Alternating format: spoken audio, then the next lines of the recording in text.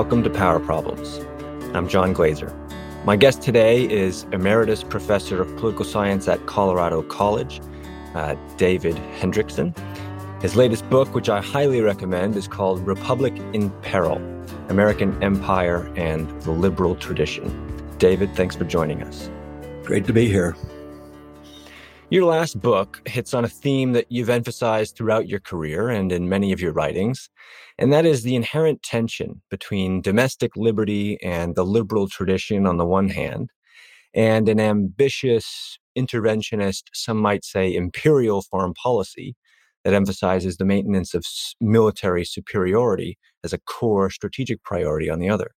What is the tension here, and how do you think this tension is playing out in the context of the United States today? Well, there are a lot of dimensions to it. The most obvious dimension is that if you spend all of your resources attempting to be militarily supreme across the world, you inevitably neglect domestic welfare. That's one aspect of it. A second aspect of it is that the requirements of the national security state have frequently impinged upon domestic liberty. The outstanding example of that is the rise of the surveillance state. And we've had this enormous apparatus that's been built up, and I think that holds peril for domestic liberty. A third dimension of that is that it distorts Republican decision-making. I mean, in a republic, the people should rule. Not the special interest. But if you have a military establishment that costs $1 trillion a year, those requirements inevitably usurp the voice of the people. So those are three dimensions of that tension, and I think all of them are important. You wrote a recent review of a number of books by Robert Kagan. And one other element of this tension between sort of an aggressive foreign policy and the liberal tradition is that in order to secure that kind of foreign policy, in order to carry it out, you've got to engage in illiberal means to serve liberal ends. I'll quote from your paper, if you'll forgive me. You say, "The American imperial predicament is a problem where the practitioners believe that illiberal means are the best ways of securing liberal ends, when in fact that cheap bargain destroys the fabric of democracy at home and is profoundly inimical simply by virtue of its manifest militarism to the preservation of liberty." We have to contradict our own platitudes about how the world should work in order to carry out our own foreign policy. Talk about that tension a little bit. Well, I would say that the remarkable thing about the American record over the last 30 years under the imprint of neoconservatism is the degree to which we violated our principles. I mean, we tout a rule-based order, but don't follow the rules ourselves. Imagine the outrage if the Russians or the Chinese had assassinated an American nuclear physicist. Well, that would seem to be a violation of the rules. But when our allies do it, we shrug our shoulders and don't think much of it. I think a larger manifestation of this departure from liberal principles concerns the idea of regime change. Americans have gotten it into their head that the idea that liberty is a precious thing and democracy is a precious thing. It means that we have a right to impose our system upon other countries. And that's a fundamental violation of the principle of national independence. It was so understood at the time of the founding. Those issues were raised very extensively by the French regime's desire to spread liberty across Europe. And that was condemned by both Hamilton and Jefferson. I mean, both saw that principle of national independence at stake in the wars of the French Revolution, although they differed on who was principally in violation of it, the Confederacy of Kings or the French revolutionaries. And for the longest time, that idea that of national independence was at the heart of the American foreign policy tradition. It was at the heart, for example, of Franklin Roosevelt's good neighbor policy. And out of this, a kind of megalomania and surfeit of power that we achieved in the aftermath of the Cold War, it became very widely accepted that we had a right to engage in all of these regime change wars or regime change operations short of war. There's a long litany of that: Iraq, Syria, Libya, now Venezuela and Cuba. The list goes on and on. And that's a violation of liberal principles that I think is very disheartening. The other larger aspect of it is that if you're engaged in a war on all fronts against a set of adversaries, inevitably there are costs to that. And the temptation is to go beyond the rules. And the United States has done that on multiple occasions. With respect to regime change, it's interesting. I think after the George W. Bush years and after the Obama years with incidents like the regime change war in Libya, I think the word regime change has become a kind of dirty word in American politics. It seems to be something that even official Washington, at least in rhetoric, wants to back away from as a kind of extreme policy of the past. But as you point out, and if you look really closely, this is still a fundamental part of our approach to the world. Back in July, Secretary of State Mike Pompeo even made a not so subtle statement in a speech about China that it is the American hope and possibly the American policy for the Chinese people to overthrow the regime in China. So, regime change against a gargantuan great power like China is even more absurd than one in, say, Iraq or Cuba. But this is still a fundamental part of our approach to the world, is it not? Yes, it is. It's certainly been under Trump. That's one of the most remarkable features of the Trump record, is that he complained about all these terrible wars in the Middle East, and all of which he supported at the beginning, though he had the good sense to turn against them at a fairly early date. And yet, his Secretary of State is more wild on that principle than any Secretary of State in memory. I think they've even gone beyond what the Bush people did in several respects. So we see that playing out in a lot of different theaters. In South America, for example, I agree with you that Pompeo's rhetoric with regard to China points very much in that direction, just as the rhetoric of the liberal interventionists under Hillary Clinton pointed in that direction under Russia, Cuba, and Putin.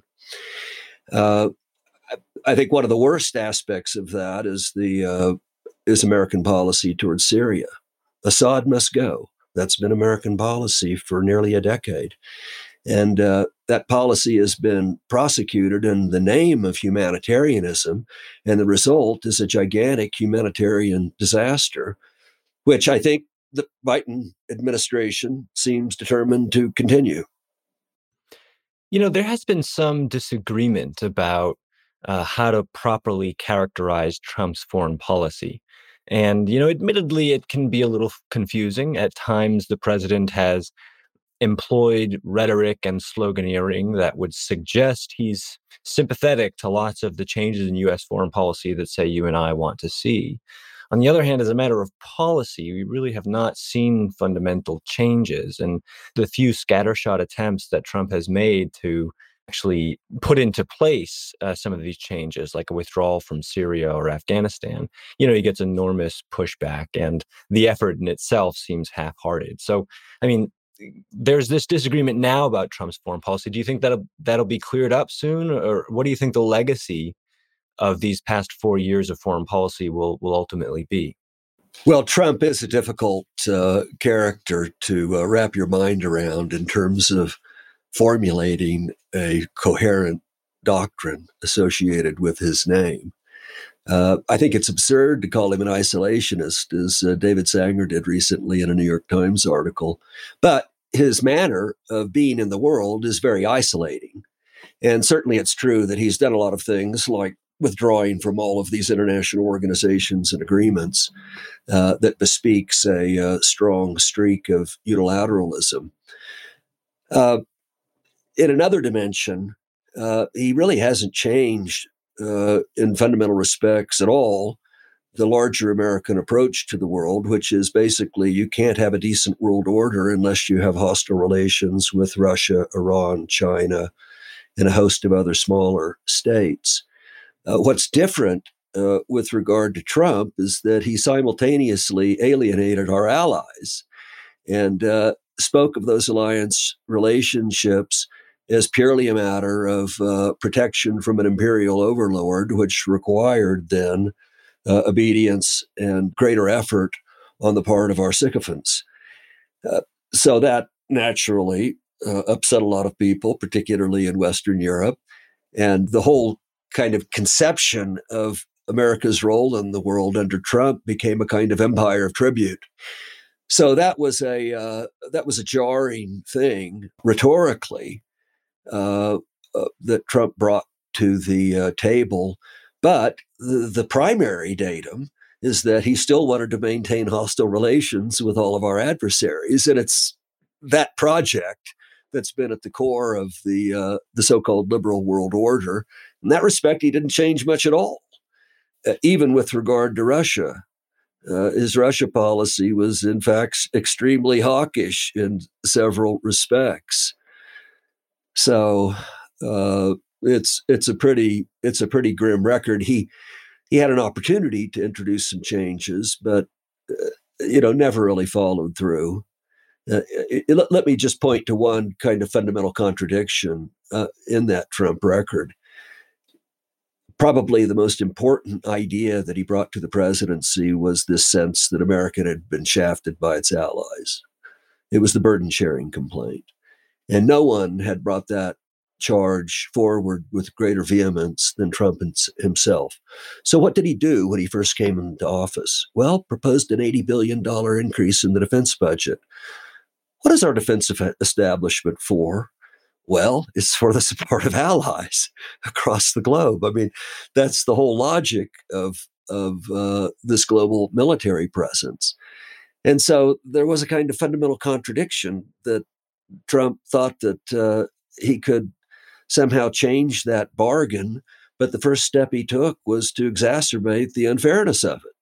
I think one of the unique features of Trump's time in office is the extent to which he has attacked and undermined long-standing domestic norms, hiring intelligence professionals versus political loyalists, blatantly firing, I think, 5 inspectors general so that they could not properly scrutinize Trump administration cabinet level processes. Now he's, of course, denying the results of the election to put a cherry on top. Do you think these developments possibly can accelerate the threats posed to American society and liberalism that that its foreign policy already poses? Does this kind of add a problem to the state of our government? Well, I think so. I mean, Trump has been a serial norm violator and has done and said things that are shocking in that regard. It's a question to me as to whether the Republicans or the Democrats most threaten that. I think the Democrats have also done a set of things, particularly in the last year, have come to embody a set of traits that are also very disturbing. Trump's attitude towards the election results is pathetic and wrong. And it's an enormous breach of etiquette, although it's getting better. I mean, we're recording on December 1st, and we'll see what happens with regard to the interregnum. I think he'll ultimately give it up. But the Democrats did, basically justify or turn their heads away from a lot of violence this summer in the cities. And in effect, I think they gave their imprimatur to a lot of that and to a kind of mob rule. And I find that to be deeply disturbing. I mean, imagine what would have happened had Trump won. And I think there would have been trouble in the cities. And it's not clear to me that the Democrats would have accepted a result in which Trump won the Electoral College but lost the popular vote by 5%.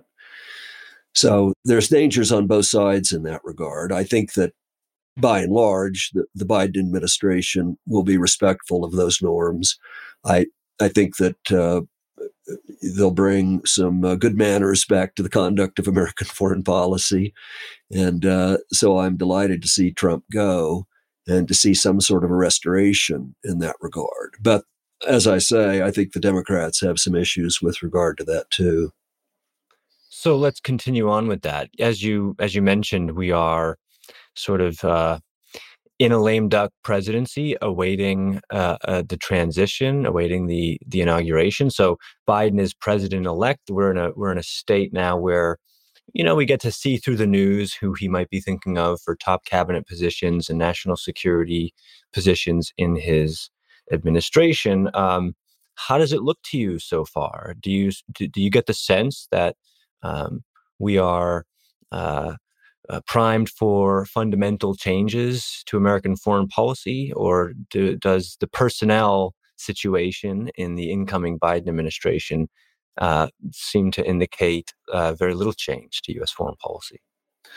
Well, there will be change in certain respects. I mean, I think the big change that I'm looking forward to, and I think is auspicious, is that Biden will return to a series of international organizations that Trump departed from, like the World Health Organization, and he will rejoin some of the international treaties.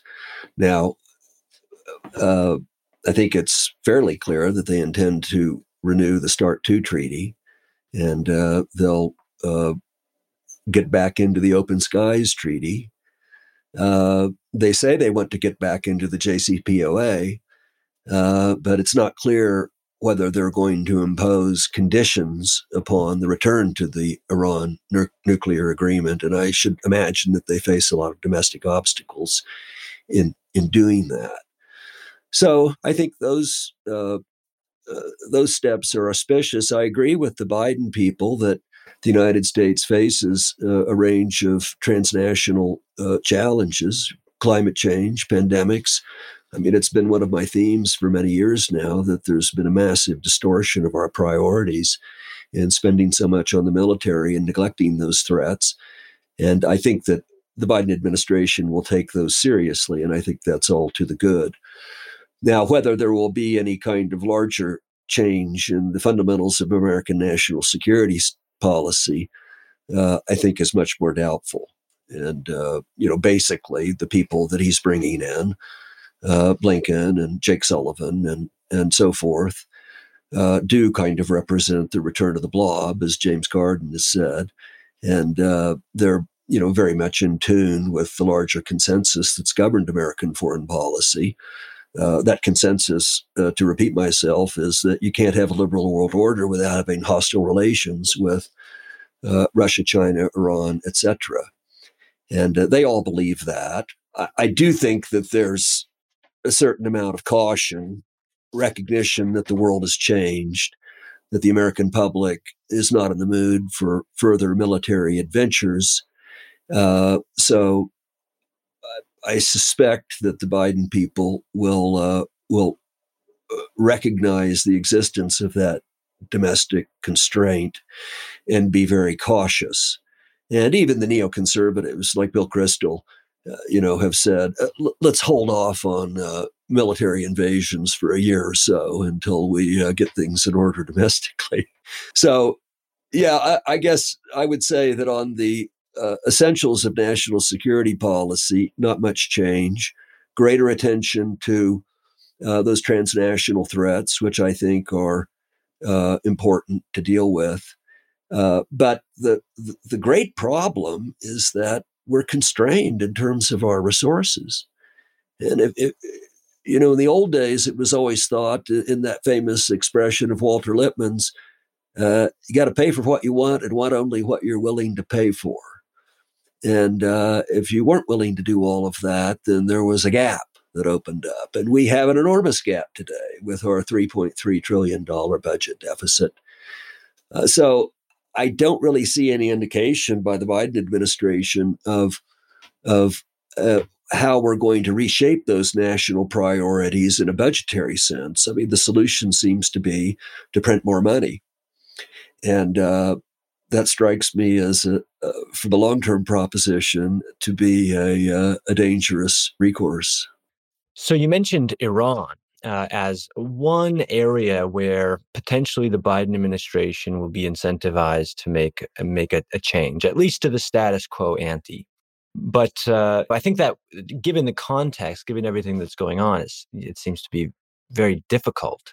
So on the one hand, you have the Biden administration is going to be very interested in re-entering the JCPOA, or the Iran nuclear deal, because it's a legacy item of the Obama administration. But also they think that that kind of relationship is valuable to have with Iran. At the same time, there's been at least some suggestion by the president-elect and others that the relationship that we have with Saudi Arabia will get a reevaluation in the aftermath of this Khashoggi affair and, the war in Yemen, where Trump vetoed twice, two congressional attempts to put a halt to our involvement in that conflict. So this kind of Middle East question of how U.S. partnerships and alliances are organized and how we could possibly pull off a kind of shift from an over-reliance on our Arab Gulf state partners, which don't do that much good for us, and a kind of maniacal focus on Iran as a primary enemy who we must extinguish. That seems plausible, at least, to be shaken loose a little bit in the Biden years. But I wonder if you have some insight into how that can even be pulled off, assuming that that's the shift that they want to take. What is required to actually pull this off in a context where domestic U.S. politics really does not incentivize that kind of change? Iranian domestic politics are now very much in support of the hardliners and critical of moderates like Rouhani, who got fooled into making a deal with the United States that the United States then violated, and so on. Given all this difficulty, what is the proper way forward with regard to Iran and our overall policy in the Middle East? Well, I support the return to the Iran nuclear agreement, and I would support the termination of support for Saudi Arabia in its war in Yemen. The big change that I would like to see, but which I think is extremely unlikely to be forthcoming from the Biden administration, is an alteration of our policy towards Syria. I think that there's been the makings of a deal in which you basically recognize that the war is over, Assad won, you attempt to ensure humanitarian aid and peaceful reconstruction, and as part of that, the Iranians sharply reduced their presence in Syria. Now, that would be a very difficult thing to pull off. And it seems to me that there's no sympathy for that change of policy among the personnel that Biden has brought into the administration. I mean, Blinken, especially, Sullivan also, are on record as supporting the overthrow of Assad and think that we ought to have done more. But that policy has been an utter failure. And it's led, as I say, to this humanitarian disaster. I don't see that it's at all in American or Israeli interest to encourage a situation in which the Assad regime relies upon Iranian militias. So let's try to fashion a new arrangement in which, under joint Russian and American cooperation, we restore Syria's territorial integrity, ensure autonomy for the Kurds in the northern part of the country, reduce the Iranian presence in the country, and allow for reconstruction to go forward. I mean, as I say, this is a gigantic humanitarian disaster, and the United States contributed to that, and we need to reverse our policy in that regard. So I think, I would love to see a policy change like that. As I say, I think it's extremely unlikely that we will. And it's very difficult to see the return to the kind of policy that Obama kind of hinted at is in the context of the Iran nuclear agreement, to have a somewhat more even-handed relationship with the Iranians and the Arab Gulf states. But I agree with you that the policy that we've pursued in the Gulf, which is basically letting the Saudis do what they want, so long as they buy a lot of American arms, has led to a humanitarian catastrophe, not only in Syria, but also in Yemen. And that should be changed. But I'm not too optimistic that it will be. If we shift from the Middle East over towards Asia, where it seems to me the primary concern among policy analysts in DC is the rise of China, how do you expect the Biden administration to handle a rising China? There's certainly some domestic politics at play that push them in the direction of continuing with a kind of hardline position on trade. And certainly there's some domestic abuses inside China that the Biden administration will try to emphasize. But in general, how do you foresee the Biden approach to China? Well, I do think that it's largely going to be a continuation of the things that we've seen under Trump. Domestic politics does seem to dictate that. I would like to see a total reevaluation of what we've been doing in Asia these many years. The remarkable feature of American policy there is that we basically surrendered our industrial base to Chinese economic power, while at the same time telling them, we're going to be militarily supreme in your waters, and we'll take care of your security and enforce the rules. Well, I think American policy should have been something like the reverse of that. That is, to have taken much more seriously than we did the rise of Chinese economic power, and to have tried to protect the domestic economy better, while at the same time not pressing them on their immediate borders. I think any Chinese government would take sharp objection to that, as they have done. So I would like to see a retrenchment on the military front and negotiations with China to reduce the scale of the trade deficit. I think that's a serious problem. I don't think that we can measure our economic well-being purely in terms of consumption. We have to look at some kind of balance between production and consumption, and that has gotten badly out of whack in the American system of political economy. In effect, what happened is that the United States remade the world, and the world remade America. And economically, we're looking at a very different situation from what existed over the past generation, where China has emerged as a very strong player in the world economy, making the goods that people want. And I think there's dangers in trying to address that with bludgeons. It's a fact. And if the sum total of all of our efforts is to simply divert supply chains from China to Vietnam and Mexico and such, then that won't do anything for the American middle class and the working class. So that's a very complicated problem as to how one goes about addressing that. But in general, I do favor steps that will deal with the enormous size of that trade deficit with China. I think that needs to be addressed. And I anticipate that the Biden people will be working on that.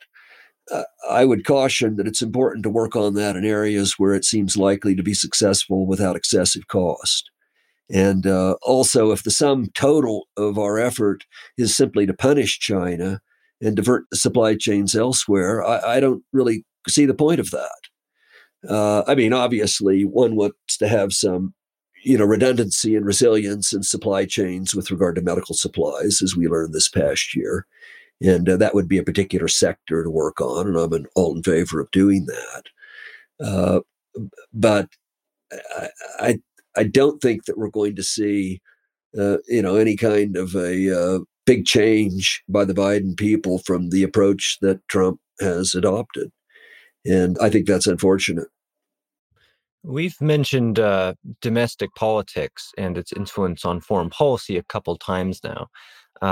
There seem to be sizable constituencies on both sides of the aisle that are kind of averse to U.S. military activism, and that puts at least a little pressure on policymakers to change policy away from that. Um, how do you think domestic politics will or will not influence U.S. foreign policy in the next few years? Oh gosh, that's so difficult to answer in general terms. I think there is a tremendous amount of public skepticism about our world role. And the American people, in survey after survey, insist that we need to focus on our domestic priorities. And I agree with that. But that's also existed for a very long time. Those polls showed that disaffection from our foreign engagement 10 years ago, and mounting disgust with the overall cost of the American role. So that is a restraint on the use of force. But somehow it never seems to translate into a reconsideration of any of our policies towards the BRICS, Russia, Iran, China. And there are very powerful domestic constituencies that favor hostile relations with those countries. It's also not entirely clear how much public opinion really matters with regard to the conduct of foreign policy. all of that resentment against our world role seldom seems to translate into any kind of serious challenge to it. I do think it's meaningful with regard to the use of force, and that will operate as some kind of a restraint on the Biden administration from, say, introducing a large contingent into Syria. But I think you'd have to look at at particular sectors, particular aspects of foreign policy to answer that question in a really, intelligible way.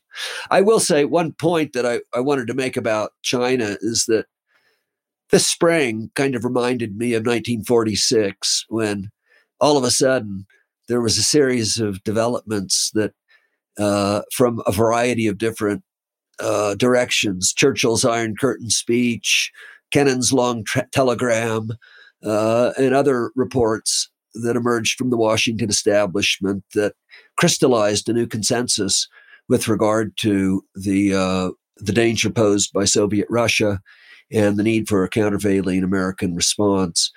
And something like that seems to have happened in the United States this year with regard to China. Public opinion polls show a dramatic worsening of the American public's opinion about China, and that's going to limit the ability of the Biden administration to undertake any new initiatives in that regard. So, but I must say that I regard that relationship as extremely dangerous to the United States in the long run. China is not Iraq. It's not Iran. It's not even Russia. I mean, they have this formidable domestic base of power, and there's no indication that that regime is tottering, in my view. And so we've managed to get ourselves in a series of confrontations with China, and seem to regard it as our calling to lead a coalition of states against it. And I think in the long run, that's extremely detrimental to American security and will threaten American security rather than preserve it. So, but at the same time, to respond to your question, it's very difficult to see much in the way of domestic pushback against that. Yeah, it almost seems like some Americans embraced the idea of having a kind of singular enemy abroad into which they can sink many of their frustrations. Taiwan first. Right. The Uyghurs first. Yeah. With regard to the Uyghurs, I think that what the Chinese have done is terrible, although I don't know the extent to which we actually know the extent of their operations. And I'm a bit suspicious of some of the reports that have been published in that regard. But we need to choose our battles wisely with regard to China. And these internal questions for the Chinese are something that they're just not going to budge on. And so I think that sanctions against them for that sort of thing have a purely symbolic value. They're really intended to kind of rally a larger anti-China consensus rather than to actually improve the conditions of the Uyghurs in any material respect, because that's fundamentally beyond the reach of U.S. policy to do that. And so I think it's important to pick our battles wisely in that regard, and to return to a situation where we can actually have constructive discussions with the Chinese leadership on the array of problems that confront us. Well, that's a good segue into my final question. You have advocated for what you call a new internationalism. Describe what that is and how we might go about pursuing it. Well, one part of a new internationalism is simply the old internationalism, and that is respect for the territorial integrity and political independence of other states. So, in other words, an end to the regime change policies that the United States has adopted. And I think that there's a lot of merit in those older ideas. If you want to get a good sense of what those consisted of, read depictions of FDR's good neighbor policy. The idea being that you want to help other states with economic development, have friendly relations with them, but you don't seek to overthrow their governments if you don't like them. And you respect their right to be free from external intervention. So that's one aspect of the new internationalism. And the other is to work on all of these transnational problems that we face. That was very evident to me over the last decade that we had a potential crisis in waiting with regard to the threat of pandemics. The global health experts had pointed to that for many years. And then when it hit, we discovered that the preparations that the federal government had made for that sort of thing were just practically nothing. And we weren't prepared in the least to deal with it. So that, in my view, requires international cooperation. We need to work with other states in devising good responses to those challenges. And so that would be one instance in which a new internationalism would seek to address all of those transnational problems and come up with cooperative responses. I think that's also true with regard to the danger of climate change, although I do worry that the predominant approaches on the Democratic left towards dealing with that will not be particularly well chosen. I'm pretty skeptical about seeing the solution in terms of wind and solar, and to do that in such a way that we end up with electricity cost approaching what Germany has experienced once it invested widely in wind and solar and closed down its nuclear plants. That would be very dangerous. I think we need to look much more closely at nuclear power.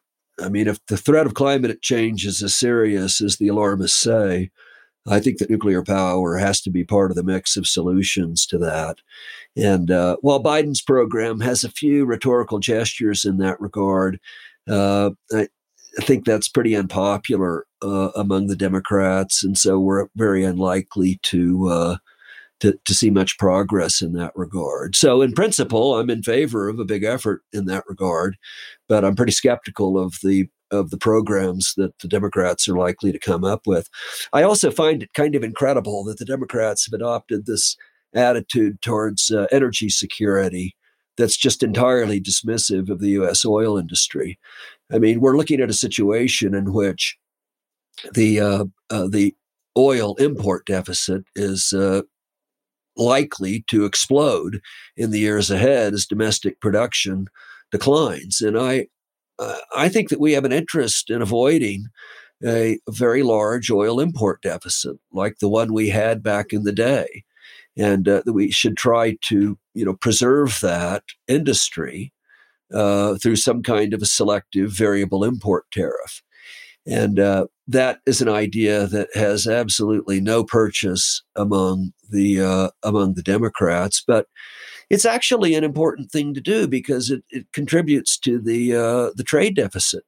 If we go back to that situation that once existed when we were importing 12 million barrels a day, and back in 2008, that played a big role in the financial crisis. That created a $330 billion hole in the balance of payments.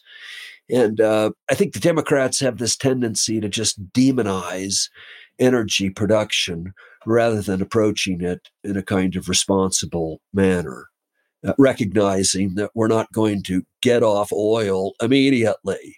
That's a long-term proposition. The use of energy, even fossil fuel energy, is important for the maintenance of people's standards of living. And so that's a very complicated problem to get into. The proper mix of policies to deal with the global challenge like climate change. But I think we need to do it. As I say, I'm just a bit skeptical of the approach that the Democrats are likely to take in that regard. Well, that last point, you and I probably have a lot of back and forth disagreement to have, but unfortunately, we're out of time. You got to tell me what your disagreements are.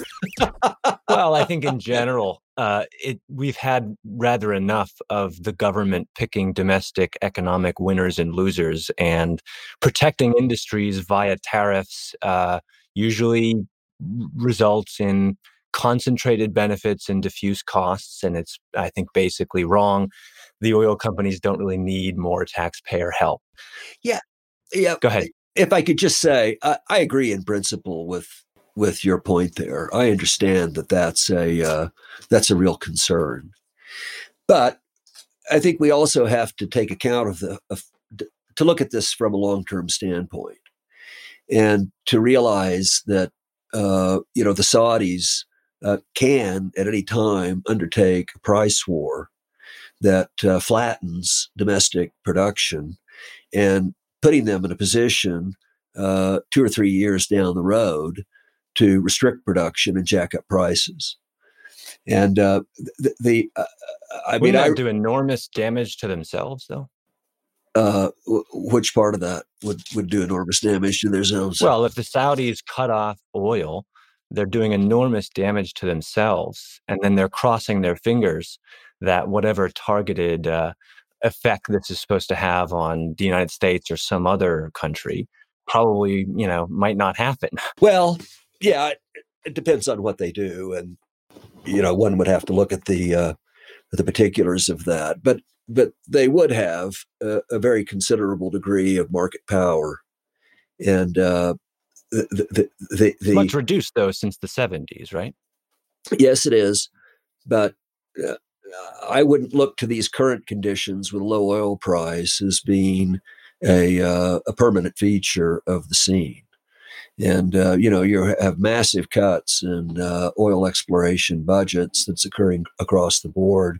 You're likely to see the decimation of the U.S. shale industry over the next year or so as a consequence of the maintenance of a low price. And if in 3 or 4 years that situation changes, I think from the long-term point of view, some kind of variable tariff ought to be considered to protect domestic industry from these price wars undertaken by the other large producers. Anyway, as you say, that's something it's a complicated question.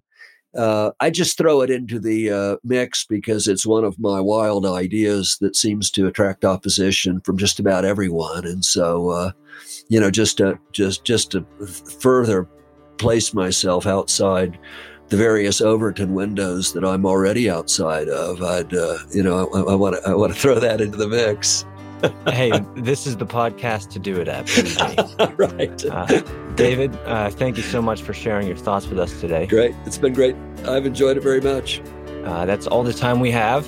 Thank you to our production team, Tyler Shanahan, Cecil Sherman, and Jonathan Allen. Thanks to you all for listening. And as always, to continue the conversation, our Twitter handle is @CatoFP. And if you like the show, leave us a good review on iTunes or wherever you find your podcasts.